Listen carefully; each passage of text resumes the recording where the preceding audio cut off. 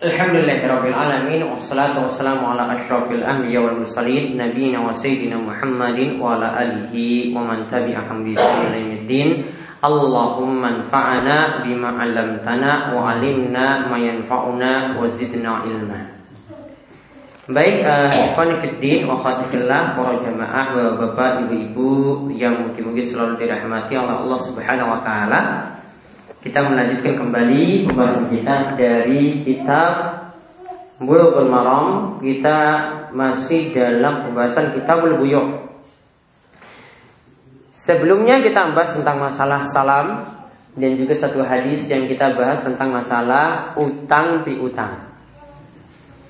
Hadis yang terakhir kita bahas adalah hadis dari Abu Hurairah radhiyallahu anhu dari Nabi SAW. Beliau bersabda, "Man akhadha amwalan nasi yuridu ada'aha addahallahu anhu wa man akhadhaha yuridu itlafaha atlafahallahu." Yaitu siapa yang mengambil harta orang lain, yaitu maksudnya meminjam harta orang lain dan dia ingin mengembalikannya. Artinya apa? Dia amanat sungguh-sungguh untuk melunasi utangnya. Maka dijanjikan oleh Allah adallahu anhu, maka nanti Allah akan memudahkan dia untuk melunasi utang tersebut. Wa man akhadhaha yuridu itlafaha, namun barang siapa yang meminjam uang, dia ingin menghancurkannya, maksudnya tidak ingin mengembalikan, menyicil atau membayar piplan untuk utangnya tersebut, maka atlafahullah, maka Allah akan menghancurkan dirinya. Maksudnya Allah akan membuat hidupnya itu susah.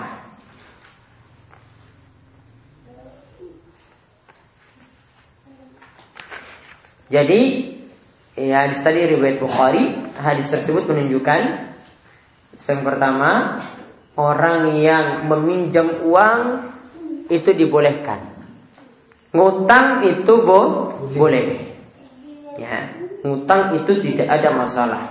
Dan sudah kita sering kali contohkan beberapa kasus, ya, sahabat itu sampai meminjam uang. Bahkan Nabi SAW ketika meninggal dunia pun, ya, masih punya hutang dengan barang yang digadaikan pada seorang Yahudi.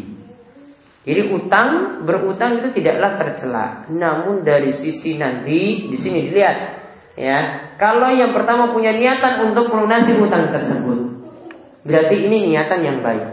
Allah akan memberikan kemudahan. Namun kalau niatannya tidak mau membayar utang tadi, pinjam, ketika meminjam itu ngemis-ngemis, bukan main, ya, dimohon-mohon terus, namun ketika dikembalikan lari, kabur, ya, ketika itu tidak mau kembalikan niatannya, maka Allah juga akan menyusahkan hidupnya. Dan ini jadi alasan, ya, kenapa orang yang berutang itu tercela dari sisi dia tidak mau mengembalikan utangnya. Ya, dari sisi dia tidak mau mengembalikan utangnya. Namun kalau siapa yang meminjam uang, dia punya niatan untuk mengembalikannya, maka tidaklah masalah. Dan ini juga yang berkaitan dengan dalil-dalil yang mencela orang-orang yang tidak mau mengembalikan uang atau tidak mau mengembalikan utang. Ya, seperti sabda Nabi SAW, bahwasanya nafsul mu'min mu'allaqatun bidaini hatta yuqda anhu. Seorang mukmin itu masih bergantung. Artinya bergantung apa? Belum bisa diputuskan dia selamat ataukah sengsara sampai utangnya itu lunas. Ini yang dimaksudkan di sini adalah untuk orang yang berniat tidak melunasi utangnya. Dia harus melunasi utangnya dulu sampai dia itu bisa selamat. Namun kalau orangnya itu sudah berusaha untuk melunasi utang, bertekad seperti itu, namun kok keburu meninggal dunia, maka Allah Subhanahu wa taala bisa tadi memaafkan atas kekurangannya tersebut. Sekarang kita lihat selanjutnya tentang jual beli barang dengan pembiayaan tertunda.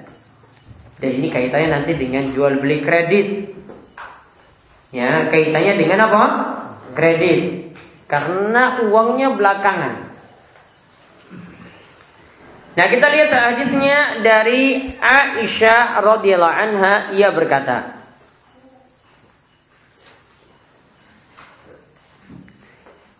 bahwasanya aku mengatakan kepada Rasulullah SAW, ya Rasulullah, inna fulaman qadima lahu bazzun minasyam. Wahai Rasulullah, sesungguhnya si fulan itu memiliki baju yang dia datangkan dari negeri Syam.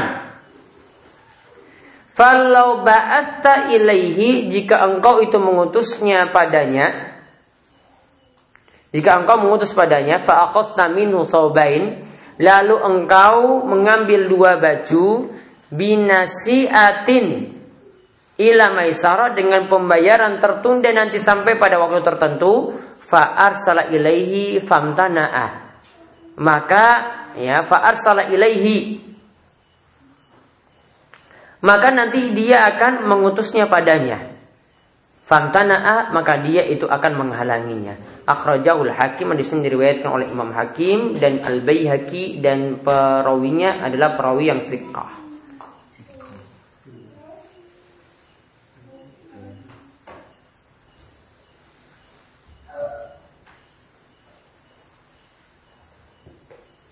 Jadi di sini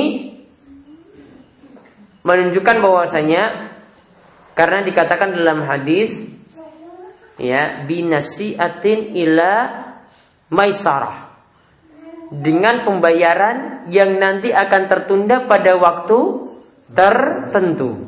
Maka ini yang jadi dalil bahwasanya jual beli dengan pembiayaan tertunda itu dibolehkan. Ya, jual beli dengan pembayaran tertunda itu sah. Namun ini berlaku untuk barang-barang selain barang-barang ribawi. Kemarin kalau barang ribawi itu apa? Emas, perak, dimisalkan juga dengan mata uang. Begitu juga kurma, gandum halus, gandum kasar, dan garam. Yang semisal dengan emas, perak, mata uang. Yang semisal dengan kurma, gandum halus, gandum kasar, dan garam, itu adalah setiap makanan yang bisa ditakar atau ditimbang. Berarti beras juga bisa masuk di dalamnya. Nah, kalau barangnya ribawi, tidak boleh jual belinya dengan kredit. Jadi tidak boleh ada jual beli emas secara kredit, tidak boleh. Jual beli perak secara kredit juga tidak boleh. Namun kalau jual beli beras secara kredit boleh, karena sudah beda golongan. Ya, karena kalau emas dengan mata uang itu masih satu golongan, masih sebagai alat pembayaran. Syaratnya yang harus dipenuhi adalah harus tunai yadan biyadin. Nah, namun untuk barang yang selain barang ribawi, sah-sah saja untuk dijual secara kredit dengan pembiayaan tertunda. Contohnya misalnya jual beli mobil, jual beli tanah, ya, jual beli pakaian seperti dalam hadis ini, jual beli rumah. Ya, seperti itu sah-sah saja selama apa? Selama tidak ada transaksi riba di dalamnya. Ya, selama tidak ada transaksi riba di dalamnya. Misalnya kalau yang terjadi untuk KPR misalnya. KPR itu ada pihak developer. Ada juga perkreditan di situ. Jika turut serta 3 pihak langsung, ada konsumen pelanggan, ada pihak developer yang membangun, kemudian ada pihak perkreditan tadi untuk pembiayaan, penyicilan itu di situ, maka ini adalah trik riba. Karena misalnya yang terjadi, ya, Kalau untuk pembiayaan seperti itu, biasanya sudah ada kerjasama antara developer dan pihak perkreditan atau bank. Pihak developer dapat uang tunai. Misalnya rumahnya 200 juta. Nah, nanti untuk penyicilannya sampai 250 juta itu kepada pihak bank atau perkreditan tadi. Jadi transaksi yang sebenarnya terjadi itu adalah utang piutang, bukan jual beli rumah. Transaksi yang terjadi itu adalah apa? Utang piutang, bukan jual beli rumah. Artinya perkreditan itu pinjamkan uang 200 juta, dikembalikan 250 juta. Tadi saya terangkan, asalnya jual beli dengan pembiayaan tertunda tidak masalah. Namun yang masalah itu kalau dalamnya ada trik riba. Kalau ada trik riba, jelas-jelas jual beli seperti itu tidak dibolehkan.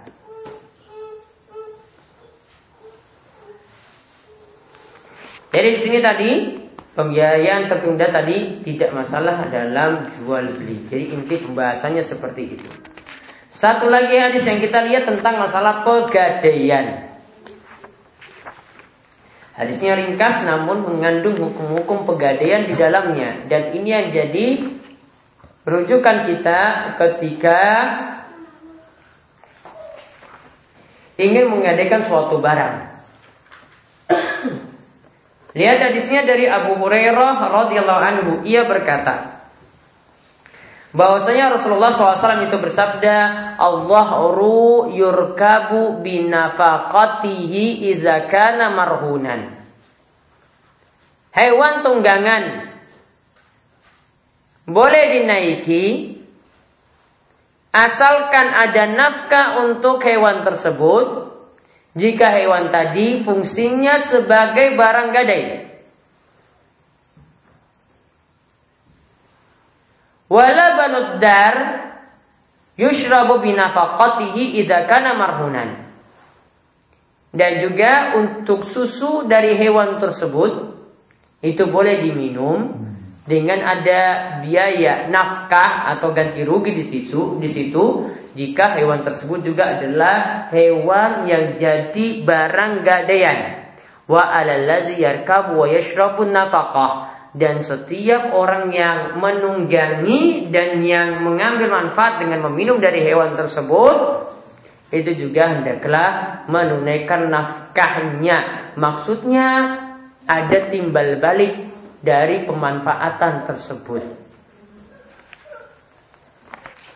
Jadi kita lihat di sini aturan yang ringkas yang Nabi SAW sebutkan tentang pegadaian. Ingat, yang namanya gadai itu aslinya adalah transaksi apa? Jual beli atau utang piutang? Jual beli atau utang piutang? Utang piutang. Ketika ada yang meminjamkan uang, maka dia tuntut dari si peminjam itu ada barang gadaian. Dan ini dibolehkan. Hadis ini jadi dalil bolehnya barang gadaian. Ya, barang gadaian tadi itu boleh, hukum barang gadaian tadi itu boleh. Namun kadang barang gadaian tadi itu lebih sedikit dari utangnya atau mungkin lebih daripada utangnya. Ini dua-duanya dibolehkan. Sekarang bagaimana hukum pemanfaatan barang gadaian tersebut?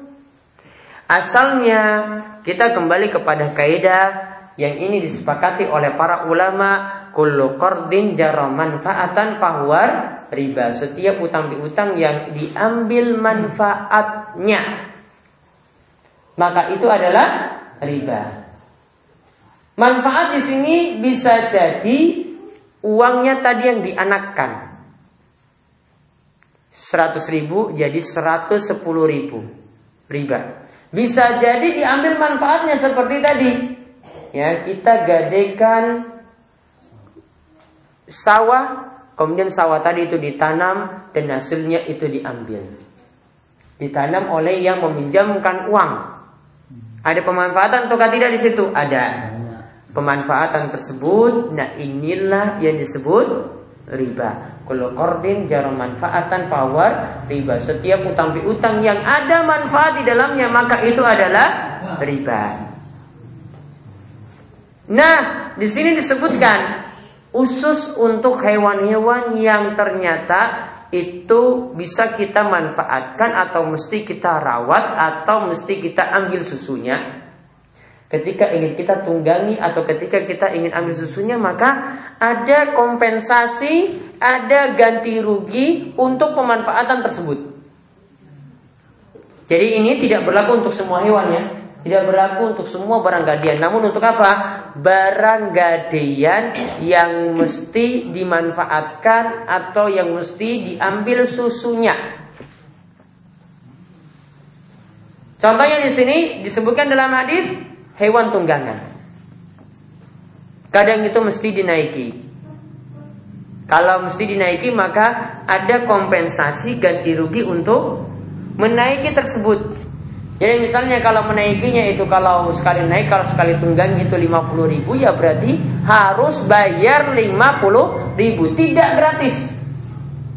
Susunya ketika mau diambil, kalau satu kali diambil satu ember misalnya itu 100.000, maka harus ada biaya yang diganti juga 100.000.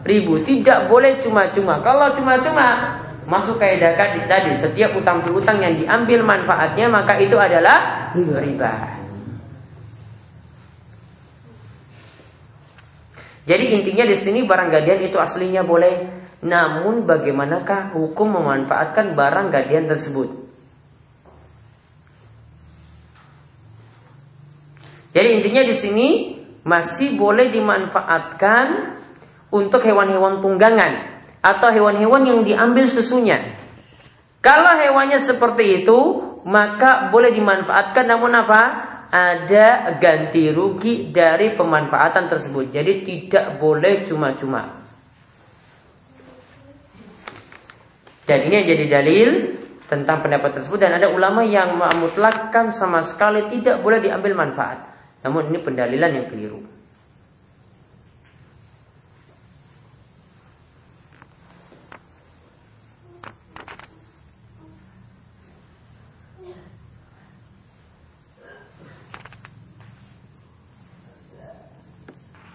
Jadi ini sedikit yang kita bahas dari Bulughul Maram, dua hadis tadi, yaitu hadis yang pertama yang menerangkan tentang masalah tadi yang pertama itu tentang jual kredit atau pembayaran tertunda, dan yang kedua tentang masalah pegadaian. Mudah-mudahan bermanfaat. Silakan jika ada yang bertanya.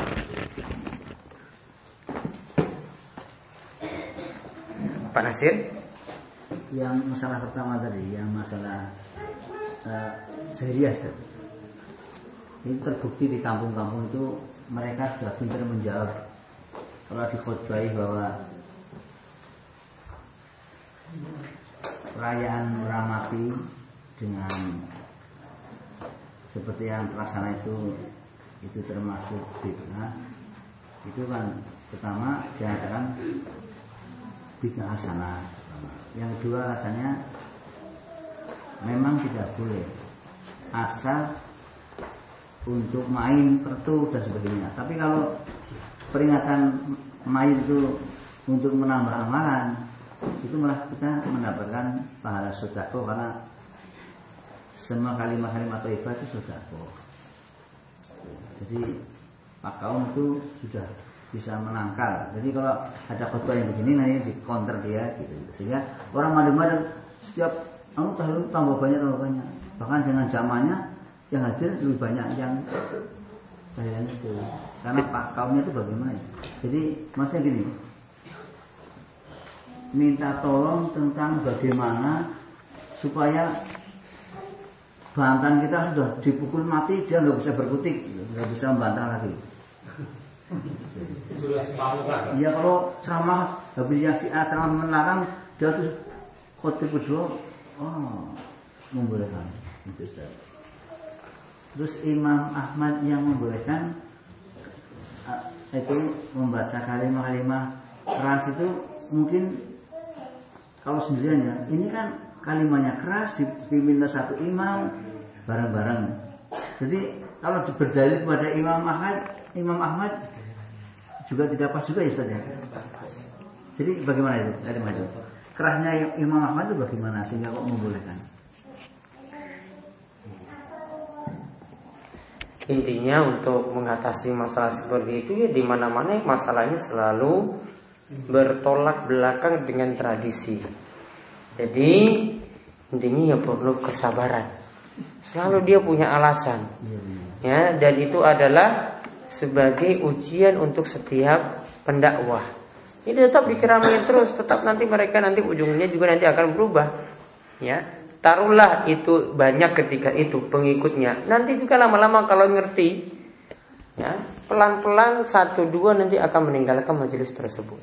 Jadi tetap disampaikan seperti yang Pak Nasri biasa sampaikan, ya seperti itu. Kalau dibantah ya sudah biasa. Sebenarnya ini ada kaitannya dengan pengajian kita yang sana itu. Jadi perlu Ustaz maklum bahwa santri Ustaz Abdul Wasikal Al-Fadil Al-Mukarram ya, itu santrinya banyak yang masih ngomong itu. Maka saya wanti-wanti jangan dulu itu. Apa ini namanya saya menunda. Nanti mereka bisa berubah sendiri. Tidak salah ya menunda kebenaran. Enggak apa-apa. Kita kan hancurkan gubuk reok kan nggak bisa langsung. Iya kan? Nanti pelan-pelan nanti gubuk reoknya mereka hancurkan sendiri. Nanti buka logika mereka saja. Orang masalah. Muhammadiyah masih seperti itu Muhammadiyah. Masih seperti itu Muhammadiyahnya. Jadi kayak Pak siapa itu yang biasa jawab tanya pertama kali Pak siapa? Pak Osman. Iya, itu kan hanya istilahnya projo-projo ya katanya. Kalau masih keluarga dekat ya datang. Tapi jangan bilang-bilang ya. Enggak, bukan yang biasanya tanya pertama itu loh Pak siapa? Itu orangnya hibah enggak? Hah? Enggak Pak siapa? Pak Osman. Tapi hibah ya. Si Al. Iya, ya dari malam dekat itu gitu. Ya itu kan bagus itu bapaknya. Iya, tapi kalau masih projo-projo itu. Hah? Kalau ada momen keluarganya meninggal enggak berangkat. Ya mungkin karena dia menimbang sesuatu. Iya, tapi dia lebih paham itu lebih bagus bapaknya. Mana bagus? Berarti Pintar saya kalau ya? begitu di kampung saya bisa ya? Bagaimana Ustaz? Janganlah, Jangan. gak perlu datang. Mau jadi Muhammadiyah mau maju sing tenanan. Jangan cuma ada maksud apa-apa gitu. Terus yang ini Ustaz yang perlu saya belum tahu hadis apa omongan siapa itu. Begini Ustaz kalau nggak salah. Fa inna min ba'di bid'atil munkarati kalimatut tahlil bisautil wahidin. Sesungguhnya bagian dari bid'ah yang dibenci yang mungkaro itu adalah membaca kalimat tahlil dengan dipimpin dengan suara satu atau dengan imam itu. Itu yang saya cari tadi itu hadis apa omongan siapa itu? Kayaknya omongan biasa itu omongan ulama. Tapi maknanya benar apa salah? Maknanya benar. Benar ya? Iya. Ada lagi? Ada Ustaz. Ini agak panjang Ustaz. Jadi nyambung dari. Ya ringkas mawon. Ini kasus. Jadi kalau tidak sampaikan. Kasus ya selesaikan sendiri. Kasusnya ada di mana? Malam Senin. Malam Senin itu kan ada kajian Ustaz Agus Andrianto. Di Pondok Tauhid. Jelas Pondok Muhammadiyah punyanya Pondok Muhammadiyah lingkungan Muhammadiyah. Jadi ada sebagian orang-orang nadiyin yang dipimpin oleh salah satu anggota bangsa itu ingin berdialog. Tapi saya itu tahunya malam setelah Pak Do Ngasar kalau nggak salah saya tahu itu dikasih tahu Pak Sugeng. Nah saya sebenarnya ingin cek siapa yang datang. Dulu pada waktu kasus di Candem itu kan saya tahu orang-orangnya yang istilahnya walaupun disiram air itu nggak basah lah.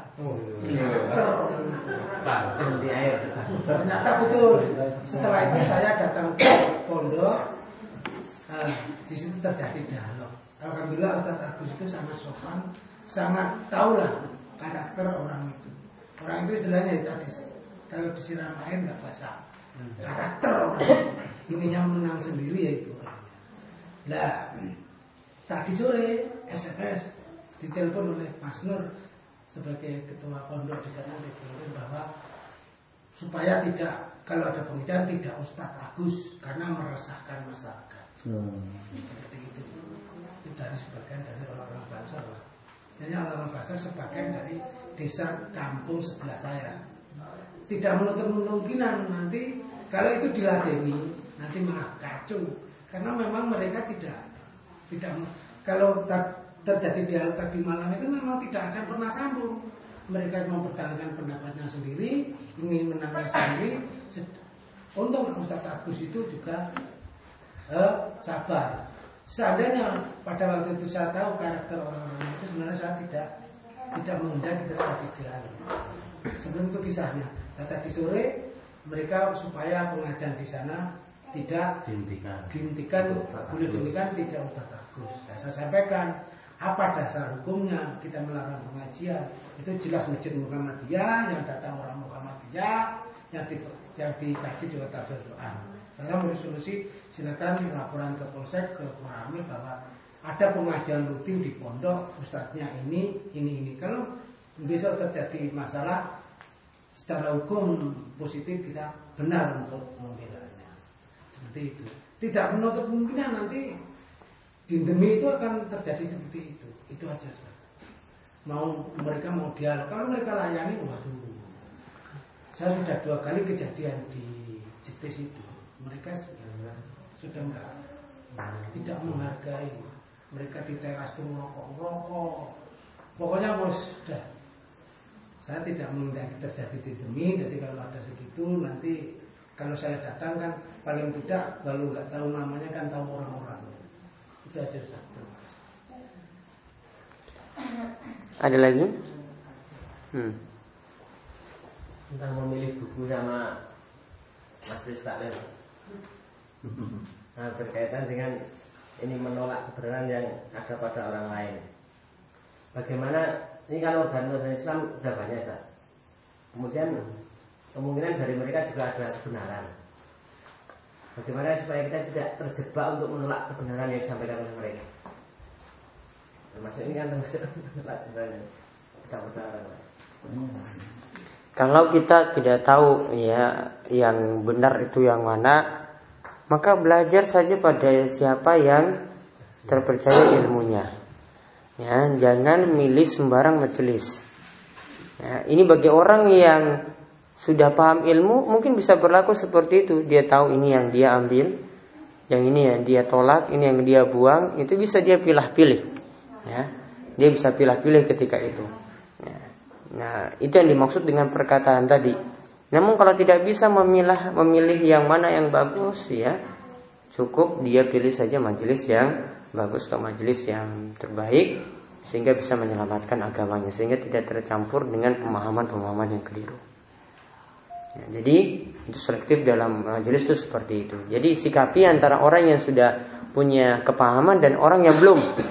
Ya, kalau orang yang belum punya kepahaman maka dia belajar pada majelis-majelis yang terpercaya. Namun kalau dia sudah punya pemahaman, maka ketika dia datang ke situ dia bawa maslahat, bawa kebaikan, maka tidak ada masalah. Kemudian ada pertanyaan, kalau ada dalam supermarket atau minimarket yang tidak ada label harganya, apakah jual beli seperti ini dibolehkan? Boleh, nanti ketika di kasir baru tanya harganya berapa. Sama ketika beli pisang goreng juga seperti itu kan. Pakai label. Dulu banyak tanya beli Maram harganya berapa. Saya menjawab gratis. Bagaimana langkah awal untuk mengajak seorang pelaku bid'ah agar meninggalkan perbuatannya tersebut? Orang tersebut memiliki pendirian yang kuat. Kita cuma bisa menyampaikan saja, dan ingatlah kata Allah Subhanahu wa taala, innaka la tahdi man ahbabta. Yaitu engkau tidak bisa memberi petunjuk kepada orang yang engkau cintai. Jadi orang yang punya pendirian kuat juga kita tidak bisa beri petunjuk, mau paksa juga tidak bisa. Cuma bisa menyampaikan hujah, menyampaikan alasan, menyampaikan argumen, menyampaikan ilmu. Namun dia mau menerima kebenaran atau tidak, kita tidak bisa paksakan. Ya, jadi prinsip dalam menyikapi orang itu seperti itu. Sampaikan saja. Ya, namun nanti dia mau menerima atau tidak ya sudah belakangan. Urusan dia dengan Allah, yang penting sudah disampaikan alasan seperti ini dan seperti itu. Jangan terlalu punya sifat memaksa. Kalau punya sifat memaksa, kita sudah melebihi kuasa Allah Subhanahu wa taala. Ya, seakan-akan kita yang bisa merubah hati orang, seakan-akan kita bisa membolak-balikan telapak tangan orang yang begitu mudahnya, padahal itu jadi kuasa Allah Subhanahu wa taala. Ada lagi? Ya. Termasuk sifat jahiliyah, bukan kalau kita itu sekedar di masyarakat cuma berkumpul dari berbagai acara gotong royong, rolda, arisan-arisan, ataupun kumpul-kumpulan yang nggak ada nilai agamanya, tapi tanpa ada usaha untuk perbaikan, itu termasuk jahiliyah, betul? Macam kita hidup di masyarakat ini, jadi cuma sekedar mengikuti di masyarakat, tapi nggak ada perbaikan itu, cuma itu aja. Dengan ikut seperti itu maka nanti akan ada perbaikan. Tunjukkan akhlak yang bagus, tunjukkan sikap yang bagus. Nanti lama-lama mereka tahu, oh seperti ini toh kalau orang itu ngerti agama. Tetap bergabung dengan baik dengan mereka seperti itu sudah langkah yang bagus. Walaupun kita tidak mengkasih pengajian atau yang lain-lain karena kita tidak punya kemampuan di situ, ya sudah tunjukkan akhlak yang baik. Mereka bisa menirunya, bisa mencontoh keluarga kita, bisa meniru sikap baik kita, makanya sudah jadi dakwah juga kepada mereka. Jadi dakwah itu bukan hanya dengan lisan sampaikan ini itu, bukan. Kadang juga bisa dengan perbuatan, dengan tingkah laku. Ini juga termasuk bagian dari dakwah. Jadi tidak termasuk sifat jahiliyah seperti itu. Ada lagi? Masalah menggadai. Kalau menggadai motor itu, kalau kita menggadai terus motornya kita manfaatkan itu, benar. Ada orang yang pinjam uang terus Ya, gadi motor. Ya. Sebelum uangnya itu dikembalikan, motornya itu kita manfaatkan, kita pakai itu boleh? Tidak boleh.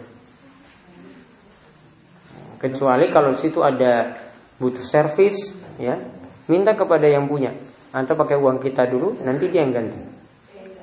Tidak boleh sama sekali untuk dimanfaatkan untuk kepentingan kita. Ada lagi? Tentang khutbah Jumat. Khutbah kedua itu kalau cuma baca sholawat terus berdoa itu mencukupi belum? Ya dari sisi kesahannya sah, tapi dari sisi sesuai dengan petunjuk Nabi SAW tidak. Karena dalam khutbah kedua tetap masih ada isi khutbah. Tidak cukup dengan sholawat dan tidak cukup dengan doa. Sebelum khutbah turun itu ada yang interupsi agak lama, jadi jeda antara khutbah sama sholat itu agak lama. Yang interupsi itu mengatakan bahwasanya khutbahnya itu tidak sah, terus yang lain banyak nggak begitu dengar itu, masih tidak bisa. Jadi antara khutbah dengan sholat itu agak lama. Orang masalah. Tidak masalah. Ya itu saja yang bisa kami sampaikan, mudah-mudahan bermanfaat. Ya kita tutup kalian doa kafaratul majelis. Semoga subhanakallahumma bihamdika asyhadu an la ilaha illa anta astaghfiruka wa atubu ilaik. Assalamualaikum warahmatullahi wabarakatuh. Ya,